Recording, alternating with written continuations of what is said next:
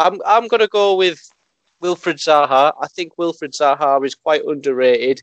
He goes in each week for Crystal Palace. He gives it his all. He's got a lot of skill moves, good dribbling, always seems to get a goal.